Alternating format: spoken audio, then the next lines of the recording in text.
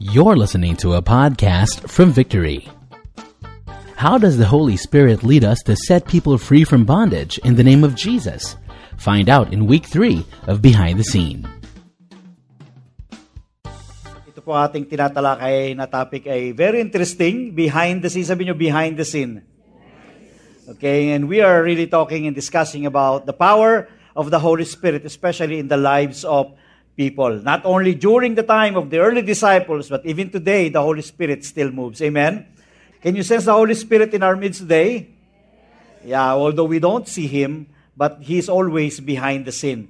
And I do believe that sa mga series natin ito, sa mga topic natin, especially our topic today, God will minister to us with the power of His Holy Spirit. Ang title po nating pag-usapan is The Liberator. Okay? So ngayon pong oras na ito, siguro nalaman nyo yung nangyari, di ba, sa mga biktima ng bagyo? Kay Lando, Pangasinan, Pampanga, Bulacan, Aurora, Nueva Ecija. May nakakalungkot to talaga na, taon-taon na lamang laging mayroong bumibisitang bagyo. Sa dami naman ng bibisita. Okay na sana yung mga turistang bumibisita, pero pati yung mga bagyo bumibisita. At ang nangyayari, nagko-contest pa sila kung sinong mas malakas sa kanila. Okay. So, pagpanalangin po natin yung mga naging biktima ng bagyo, yung mga naging nasira ang mga bahay, yung mga namatayan, dahil it really breaks our hearts pag nakikita po natin na ganyan nangyari sa bansa po natin. But I believe that as we pray as a church, it's the Holy Spirit that would truly liberate them from being victims of typhoon. Ngayon po oras na ito, pag-usapan po natin again, as I said, is about the Holy Spirit, and the title is The Liberator. We know that in all of our endeavors, we need the Holy Spirit. He is the force behind the scene, the force that we cannot see. He is the God that we cannot see, but we know that He is moving. He is not even asking our permission whether He is going to move or not. He is going to move as part of His prerogative in our lives. That is why it has been said it's stated in Zechariah 4:6, it's not by might. Ito po sa lahat ng endeavor natin, it's not by our might, nor by our power, but by the Spirit, saith the Lord. Sa kapangyarihan lamang po ng Holy Spirit na ma-accomplish natin ng matagumpay ang anumang bagay, lalo na kung bahagi ito ng layunin ng ating buhay. Minsan we have the tendency to trust our experience, to trust our age. Pupunta pa lang kayo, pabalik na ako. Maraming beses na ako napunta sa ganyang sitwasyon, kaya alam ko nang gagawin ko. O ay itong tinapos ko, kaya kayang-kaya ko yan. But we don't put confidence on our flesh, but we put our confidence on the Holy Spirit alone. Amen. Spiritual battle is so real. Itong kalagayan natin, we are in the physical world. Okay? Physical realm. There's what you call spiritual realm. Doon po sa mga prayer ministry natin, intercessors natin, alam nila ito dahil tinuturo namin ito. There's what you call spiritual realm. There's what you call the physical realm. Tayo, nagkikita tayo dahil lahat tayo nasa physical realm. Merong spiritual realm equally real than the physical realm. Yung nangyayari sa spiritual ay nagmamanifest sa physical. Kaya minsan may mga sakit tayo na hindi nagugat sa physical but actually nagsimula sa spiritual because the enemy, the demon spirit, has inflicted us with a sickness at nagmamanifest yon sa physical. So kung merong physical at merong spiritual, there's what you call also spiritual battle. At reality po ang spiritual battle because sa spiritual realm, naroon ang kampo ng Diyos at ang kanyang mga anghel at naroon naman yung kampo ng Satanas at yung kanyang mga demonyo. Spiritual realm also means heavenly realm. Sabi po ng Ephesians 6:12, "For we do not wrestle against flesh and blood, but against the rulers, against the authorities, against the cosmic powers over this present darkness, against the spiritual forces of evil in the heavenly places." So kung meron pang Holy Spirit, meron tinatawag na evil spirit. Okay? But the good thing is that even though there are demons, there are authorities and rulers of darkness and spiritual forces in the heavenly realms, meron din naman pong kampo ni Lord na ang tungkulin ay gumawa ng maganda. Okay? And we know that by the power of the Holy Spirit, He dwells with us and in us. And the Holy Spirit that dwells in us, ang kanyang will is to provide and to give us freedom. Sabi ng 2 Corinthians 3:17, "Now the Lord is the Spirit, and where the Spirit of the Lord is, there is freedom." Say freedom. So mayroong kalayaan. Ano yung kalayaan na yun? Kalayaan bang gawin kung ano yung gusto nating gawin kahit kasalanan? Sabi ng kalayaan gawin kung anong kalooban ng Panginoon. Kalayaan gawin ang layunin ng Diyos sa buhay natin. Because as we fulfill the will of God, the purpose of God in our lives, the enemy would always be there to hinder us. That's the opposite spirit.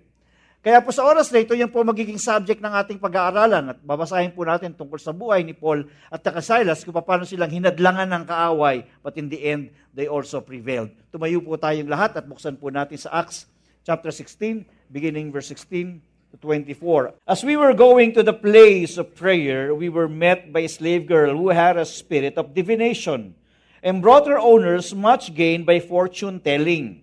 She followed Paul and asked, crying out, "These men are servants of the Most High God, who proclaim to you the way of salvation." And this she kept doing for many days. Paul, having become greatly annoyed, turned and said to the Spirit, "I command you, in the name of Jesus Christ, to come out of her." And it came out that very hour. But when her owners saw that their hope of gain was gone, they seized Paul and Silas and dragged them into the marketplace before the rulers. And when they had brought them to the magistrates, they said, "These men are Jews, and they are disturbing our city. They advocate customs that are not lawful for us as Romans to accept or practice." The crowd joined in attacking them, and the magistrates tore their garments off them and gave them orders to beat them with rods. And when they had inflicted many blows upon them, they threw them into the prison, ordering the jailer to keep them safely. Having received this order, he put them into the inner prison and fastened their feet in the stocks. God will be the one to bless the reading of His Word. Heavenly Father, in Jesus' name, we thank you, God, for your divine presence, for the presence of your Holy Spirit in our midst today. Thank you for the understanding. Thank you for setting our hearts and be ready to receive your word. Samahan mo po kami, Panginoon, at higit sa lahat ay mai-apply din namin ang mga salita mo na amin pong maririnig sa oras na ito. Pinagkakatiwala namin sa iyo ang lahat ng bagay sa tanging pangalan lamang ng Panginoong Hesus. Amen. Nakaupo tayong lahat. We are going to flow into this message. The Holy Spirit sets us free, first from spiritual slavery, and second from physical suppression. Allow me first to give you a background. Si Paul at si Silas po ay magkasama, team up po sila. Katunayan, nung umalis sila ng Jerusalem, kasama din nila si Timothy. Ang dating magka-partner ay si Paul at Barnabas, but this time, nung maghiwalay na po si Paul at Barnabas, ang kasama niya na ay si Silas. Okay.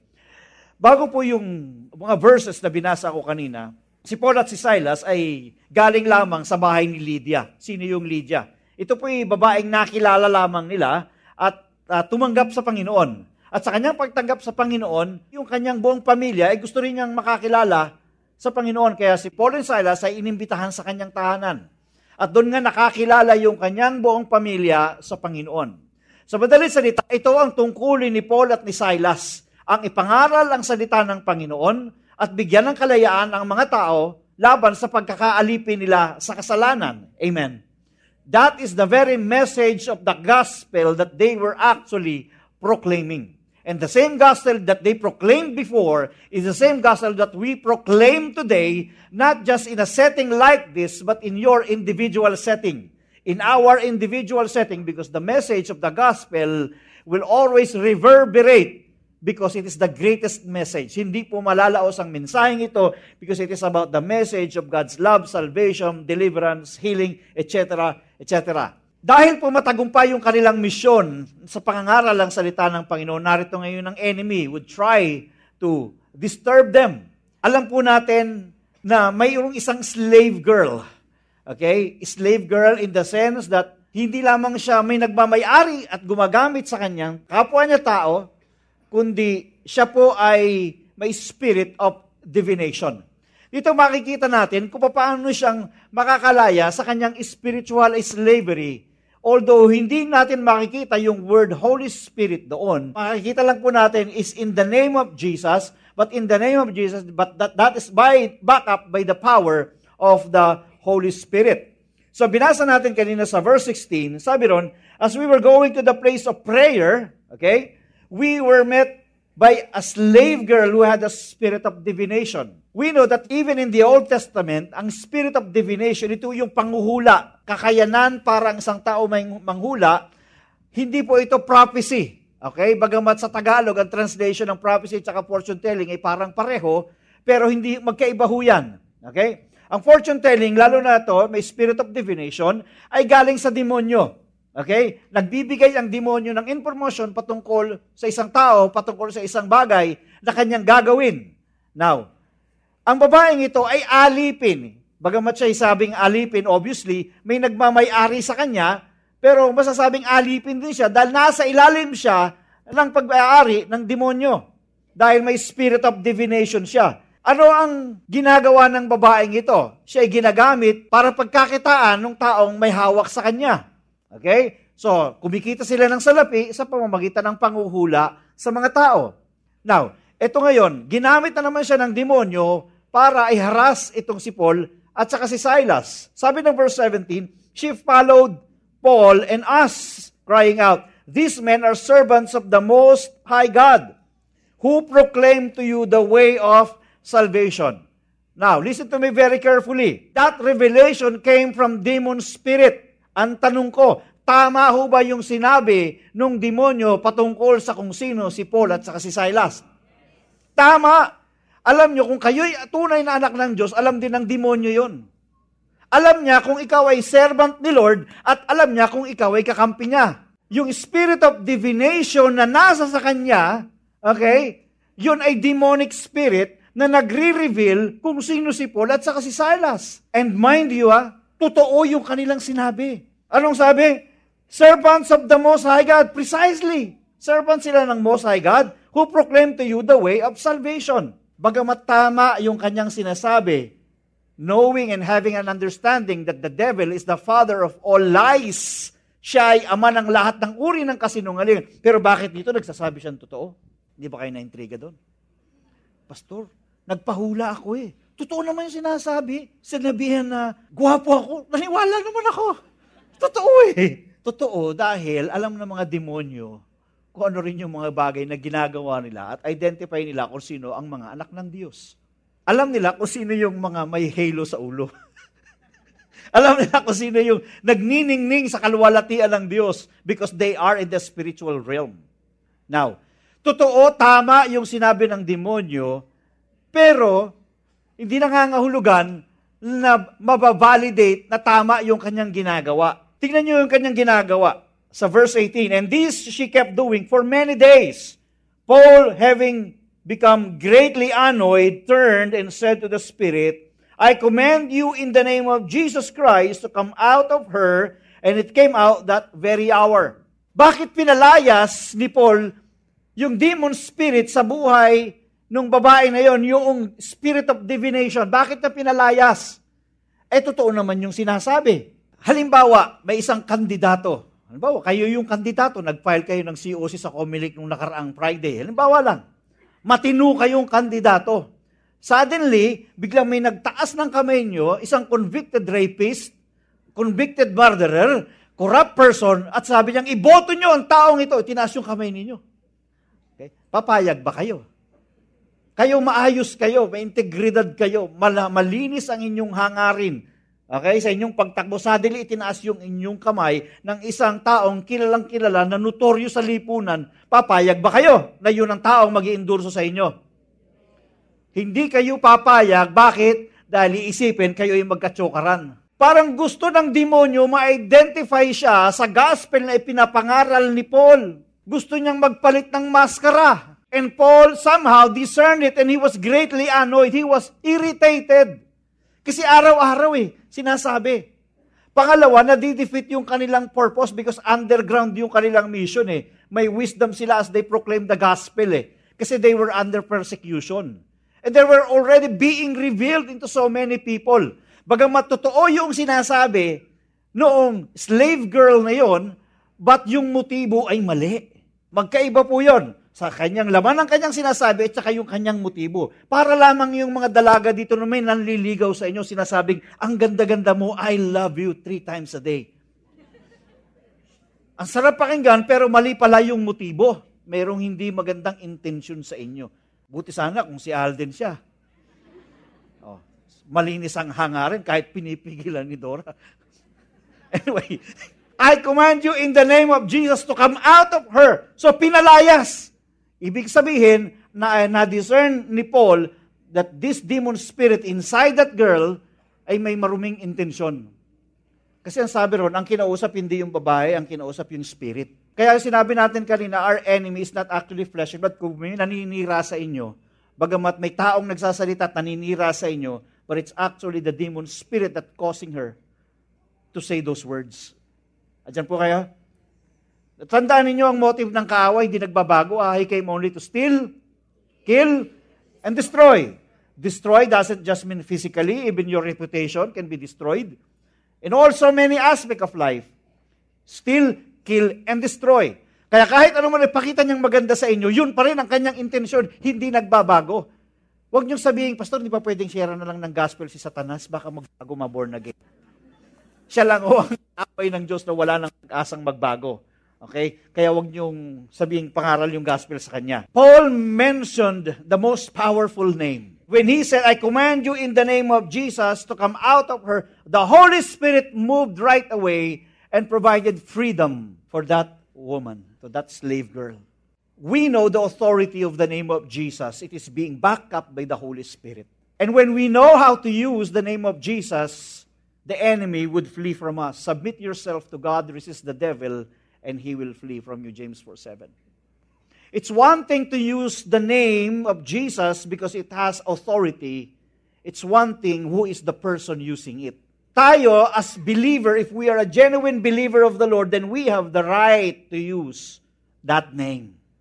But if you are not a believer, you cannot use that name because you are not allowed. It's not that you are not allowed, that you don't bear the name of Jesus Christ in you. If on the first place, you did not make Him as your Lord and Savior. Now, yung topic na yan, para next week yan, i-explore ko, next week malalaman ninyo. Ito po topic na to, sinasabi ko na may kapangyarihan sa pangalan ni Jesus, and if it is used by the right person, the Holy Spirit would back up whatever that person would say, especially if it is in line with the purpose of God. It is God's will for every one of us to experience freedom. Do you agree? Freedom from sin, freedom from demonic forces, from demonic influences. And yes, we can use the name of Jesus to command demon spirit to come out of a person. But first and foremost, we have to prioritize ourselves. There are also demons inside us without us knowing it. Demons, greediness, insecurity, pride. These are the demons that's also inside us. God would like you to be free. May mga taong hindi magamit ni Lord dahil punong-puno ng pride, walang humility. May mga taong ang baba ng tingin sa sarili dahil masyadong insecure, kaya ayaw mag-step up and to be the best of God. May mga taong may self-condemnation. Laging pinapaalala ng demonyo sa kanya yung kanyang nakalipas na buhay. Bagamat siya pinatawad na ng Panginoon, hindi siya makamove forward because of the demon spirit that's whispering into his ears. And he allows it sometimes. There are a lot of demons and we have to identify it because God would like us to be free. Ayaw ng Diyos na mayroong humahadlang sa atin para mapaglingkuran natin ang Diyos.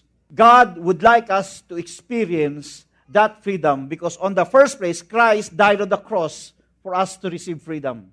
The Son of God was manifested that He might destroy the works of the devil. And we can use that name because the Holy Spirit is in us. We can use the name of Jesus. Greater is He that is in us. Who is that He? Greater is Jesus Christ that is in us by the power of the Holy Spirit, through the Holy Spirit, than he, referring to the devil and his demonic spirits, than he who is in the world. Remember, the devil is being said to be the god of this world, 2 Corinthians 4:4, because he had taken the authority away from Adam. So nakuha niya yung authority. When Jesus Christ was being tempted, sabi, nakita yung splendor of the world. Sabi niya, ibibigay ko lahat ito sa iyo, kapumunuan, sambahin mo lang ako. Bakit ganun sinasabi ni Satan? Kasi nakuha nga niya yung authority from Adam. Okay? Kaya siya tinawag na God of this world. Small letter G, God of this world. Okay? Now, Jesus Christ came that He might destroy the works of the devil. And Christ, through His Holy Spirit, is in us, is greater than He who is in the world. Amen. So don't be afraid to deal with the demons around us and in us. And even in the lives of our loved ones. because it is God's will for us to experience freedom. And it's only Jesus Christ who can set us free. Amen. Pangalawa is the physical suppression. They were in a journey and they were really proclaiming the gospel of our Lord. Even whatever kind of persecution and oppression gagawin sa kanila, this time it's the physical suppression. Sabi ng verse 13, but when her owners saw that their hope of gain was gone, wala nang pagkakitaan, they seized Paul and Silas and dragged them into the marketplace before the rulers. Could you imagine? Pinalayas na nga yung demonyo. Ano ang naging consequence ito sa kanilang buhay? Sabi ron, they seized Paul and Silas, pinahuli sila. Pagkatapos, ano pang sumunod na sinabi? Pinagsyabo sila. And dragged them into the marketplace. Baka mariwana ito. Hindi, ibig sabihin na kinaladkad sila sa marketplace. Okay? They seized Paul and Silas and dragged them into the marketplace before the rulers. So, look at the suppression there. Okay? So, restrained na ngayon sila. And when they had brought them into the magistrate, they said, these men are Jews and they were disturbing our city. They were accused. They advocate customs that are not lawful for us Romans to accept or practice. So it's a wrong accusation. Now, nagkaroon pa ng people power. The crowd joined in attacking them, and the magistrates tore the garments off them and gave the orders to beat them with rods. That's what you call suffering for Christ. Sometimes it is the kinds of suffering that God allows because it strengthens our faith. So, ano pong nangyari? Nilatigo pa sila ng nilatigo dahil sa kanilang paglilingkod sa Diyos. Iniisip ko, kasi si Paul, ang sinama niya sumunod si Silas, si Barnabas yung kasama niya. Iniisip ko, hindi kaya kung mababaw ang pananampalataya ni Silas dito, malamang sa bawat hampas na nararanasan niya, marahil nasasabi niya, bakit ba ako napasama kay Paul? Sa dami nagsasamahan, bakit sa kanya pa ako napasama? Pero wala tayong maririnig na ganon. Okay? Ano pa yun? And when they had inflicted many blows, sabihin maraming hampas. Usually, ang hampas na yan, hindi ho yan lalagpas ng 40. Okay? 39 lang usually, katulad ng naranasan ni Jesus. Maximum yon. Kasi pag sumobra, naging 41, yung isa, dahil sa batas 40 lang eh. Pagka sumobra, naging 41, yung isa, ima-minus, iahampas doon sa naghampas. Okay? So, ganun ho yun. Kaya usually, hanggang 39 lang para sigurado na hindi aabot ng 41 o 40. And when they had inflicted many blows upon them, they threw them into prison, ordering the jailer to keep them safely. At ano pang nangyari? Nakabilanggo na nga, ito pa nangyari. Having received this order, he put them into the inner prison and fastened their feet in the stocks. Ganyan ho ang kanilang itsura. Ewan ko, meron pa sa panahong ganyan. But yan po yung nangyari sa kanila, nakakulong na sila, confined na sila, limited na sila, suppressed na sila, tinali pa yung, naka-fasten pa yung kanilang mga paa. Let me ask you, kung kayo kay Paul at saka kay Silas, how would you respond to that? When you respond in a spiritual way, sabi niyo, magpipray. O tama, magpipray. But most of the time, pag naglagay tayo sa isang sitwasyon na katulad niyan, our tendency is to complain. Our tendency is to blame each other. Kasi ikaw, pilalayas-layas mo pa yung demonyo. Pinayagan mo na sanang manatili siyang possessed ng demonyo na yun. Napahamak tayo. Pwede naman silang magsisiyan. Hindi ho ba? Pwede sabihin ni Paul, dapat pa hindi na kita sinama. May balat ka yata eh. Baka tayo napaganito eh. Pero hindi ho yun ang kanila. How did they respond to the situation? They responded excellently to the situation. They responded in worship. About midnight, Paul and Silas were praying and singing hymns to God, and the prisoners were listening to them. Biro nyo, dinala pa sila kay Johnny. Dahil about midnight, ang sabi, baka kasama si Johnny doon na. Kasi midnight eh. About midnight, Paul and Silas were praying and singing hymns to God. They responded in worship. Hindi sila nagtoning. Nag-worship sila kay God. And I say, that's the best way to respond in a difficult situation. Just worship the Lord anyway. Don't complain. Just worship God. When we talk about worship, iba-iba ho kasi worship, pero isa lang ilang elemento. The common element is trust and love. That when you worship God in a difficult situation, it means you are putting your trust in Him and you still love God. You love Him anyway despite the situation. Meron tinatawag tayong yung ginagawa natin dito, congregational singing, that's congregational worship. Meron tinatawag na personal devotion, that's our personal worship with God. Meron lifestyle worship, that's the way we conduct ourselves, the way we relate with people. Meron tinatawag na worship in a workplace, meaning you put your excellence into your work because it displays the excellence of God. So iba't iba po klase ng worship. Dito, sila po ay nag-devotion sa Panginoon. They worship God. They sang song to the Lord. Hindi nila inisip yung kanilang sitwasyon. Hindi nila minagnify o pinalaki yung kanilang sitwasyon. Ang pinalaki nila ay yung pagtingin nila sa Diyos. And they saw a big, big God who can rescue them from that situation.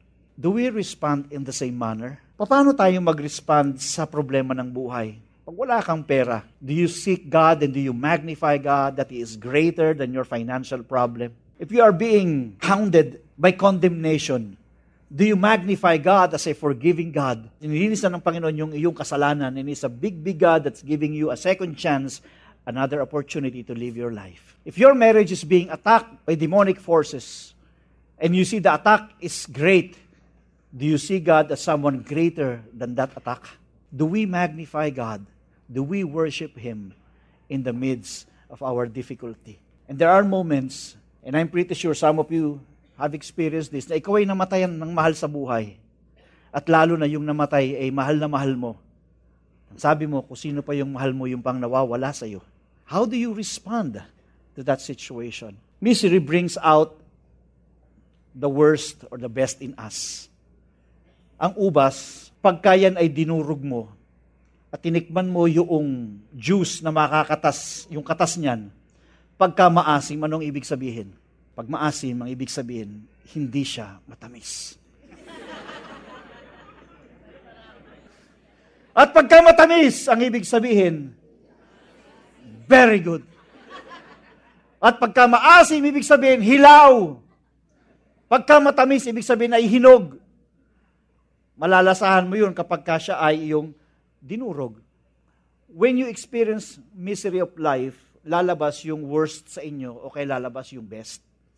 As far as Paul and Silas were concerned, ang lumabas ay yung best. Because lumabas lamang yung pananampalataya na nasa kanilang mga puso na kahit na mayroong persecution, na kahit na mayroong suppression, mayroong attack ng enemy, they still worship God. Amen. Come on, let's give Him praise. Pero ilang sandali sa buhay natin na kapag tayo ay biglang naka-encounter na isang situation, bigla kang nagalit, ang lumabas yung worst. And what will you do when that happens? Biglang lang nag-flare up ka na lang, nagalit ka na lang, pagkatapos nung lumamig na ulo mo, nangusap sa yung Holy Spirit, sabi sa iyo, anak, now you realize that you still have that in your life, bring it at the cross. Isuko mo yan sa krus dahil nakita mo, meron pa palang bagay ng ganun sa buhay mo. When you have the opportunity to help somebody, pero hindi mo natulungan at nangyari na pahamak siya, baka yung karamutan, pwede mong isukong muli kay Lord. Pinapakita lang ng Panginoon sa atin kung ano yung mga bagay na dapat pa nating isuko sa kanyang buhay.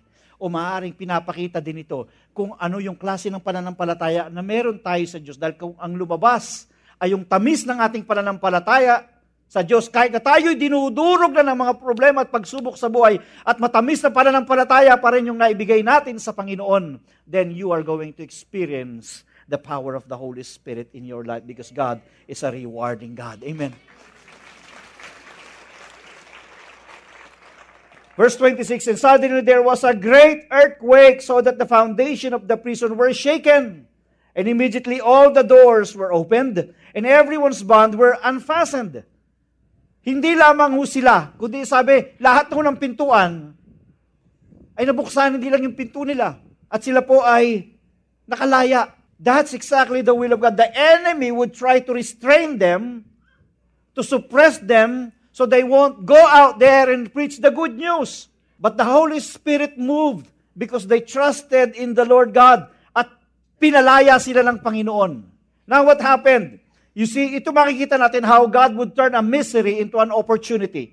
Verse 27, when the jailer awoke and saw that the prison doors were open, he drew his sword and was about to kill himself, supposing that the prisoners had escaped. So akala niya nakatakas na. So yung jailer, kumuha siya ng kanyang sword at papatayin niya yung kanyang sarili. Bakit? Kasi mas higit pa ang parusang tatanggapin niya kapag yung mga prisoners na kanyang binabantayan ay nakalaya.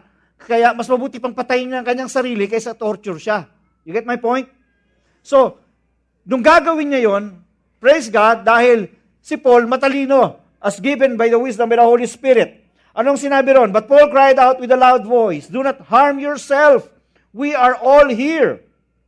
And the jailer called for lights and rushed in. And trembling with fear, he fell down before Paul and Silas. Then he brought them out and said, "Sirs, what must I do to be saved?" Anong sabi ni Paul? They said, "Believe in the Lord Jesus, and you will be saved, you and your household." Now, dito makikita natin kung paano nabuksan ang gospel sa buhay ng isang taong itong, sa isang jailer. At hindi lang siya, kundi yung kanyang buong sambahayan. Ang tanong, una, "Sirs, what must I do to be saved?" It's actually not a spiritual salvation ang kanyang tinatanong. He was asking for a physical salvation, how he would save himself. Paano ko maliligtas? Dahil mapapahamak ako. Kasi pag nagtakbuhan na lahat yung mga bilanggo, mapapahamak siya. What must I do to be saved? Paul, given wisdom by the Holy Spirit, answered properly. Ang sagot niya is both the physical and the spiritual. Believe in the Lord Jesus and you will be saved, you and your household. It's not just a spiritual, it's not just a physical answer, it's a spiritual answer as well. Manampalataya ka kay Jesus, ikaw at ang iyong sambayan ay maliligtas. Bahagi ng kanilang kultura, usually, na kapag ang tatay, kung anong pananampalataya, iyon ang pananampalataya ng buong pamilya. Sumusunod dahil sa mataas ang respeto sa tatay. Patriarchal kasi sila yung kanilang kultura. Okay? So, nung sinabi ni Paul yun, believe in the Lord Jesus Christ, you and your household down you will be saved. Alam ni Paul yung kanyang sinasabi. That's why, yung lalaking ito, dinala niya si Paul and Silas sa kanyang sariling bahay. Okay? And Paul started proclaiming the gospel. God opened wide the opportunity for them to do the purpose of God. They preached the word of God and the entire household of that jailer got saved at that particular moment. Amen. Let's give God praise for that. It's not only Paul who received freedom to preach the gospel. The jailer and his entire household received freedom from the Spirit of God, from being in bondage of sin. Sila po ay nakatanggap ng buhay na walang hanggan. Nakatanggap ng kaligtasan mula sa Diyos because they receive Jesus Christ in their hearts. You see how God opened such opportunity. What seemed to be a misery became a tremendous opportunity for Paul and even for the jailer. Ano yung bagay na umahadlang sa'yo para hindi mo ma-fulfill yung purpose ni Lord sa buhay mo? Ano yung bilangguan ng kaaway sa buhay mo na hindi mo magawa yung mga bagay na pinapagawa ng Diyos? Alam nyo, kaya po dito sa church natin, meron tayong tinatawag na Victory Weekend. That's our retreat. After ng one-to-one discipleship, magkakaroon ng retreat, at sa retreat nagkakaroon ng deliverance and baptism of the Holy Spirit in the end. It's because that is part of a continuing journey for us to grow because God would like us to be free. Marami pong chains na binabasag during our Victory Weekend, during our retreat. Lahat ng mga itinanim ng kaaway because we have this demonic influences outside. Manood ka lang ng telebisyon. Marami kang na-absorb na akala mo noon ay totoo and it became part of who you are and it became part of your perspective and it's now your perspective that governs your life. That's the most dangerous thing. Now God would like to replace those old thoughts with new things pero minsan naka-imprison ka sa ganong thoughts. Naka-imprison ka sa wrong doctrine. Naka-imprison ka sa wrong identity. Lalaki ka pero iniisip mo babae ka. Naka-prison ka sa kasinungalingan ng diablo sa buhay mo. Maraming bilangguan ang pinanggalingan natin. But the Son of God was manifested that He might destroy the works of the devil. Why? Because God would like us to be free. For freedom, Christ has set us free. Stand firm, therefore, and do not submit again to the yoke of slavery. Huwag na ho tayo magpaalipin pa sa kasalanan, sa kasinungalingan. Maging malaya tayo. Ano ibig sabihin ng pagiging malaya? Ang sabi ni John Piper, freedom is not found outside these prison walls, but only through the power of God. It is when you are free to be God's servant. It is when you are free to do the will of God. It's when you are free to take hold of God's best in your life that you can truly experience freedom. It's only by the power of the Holy Spirit. And that power is available. Why? Because Christ died on the cross and He rose again from the dead and He's giving us the victory. John 8:36, so if the Son sets you free, you will be free indeed. Let's give God praise. The purpose is that the Holy Spirit sets us free so we can fulfill the purpose of God in our lives. Thank you for listening to this message. For more messages like these from other Victory Centers, please visit victory.org.ph/resources/podcasts.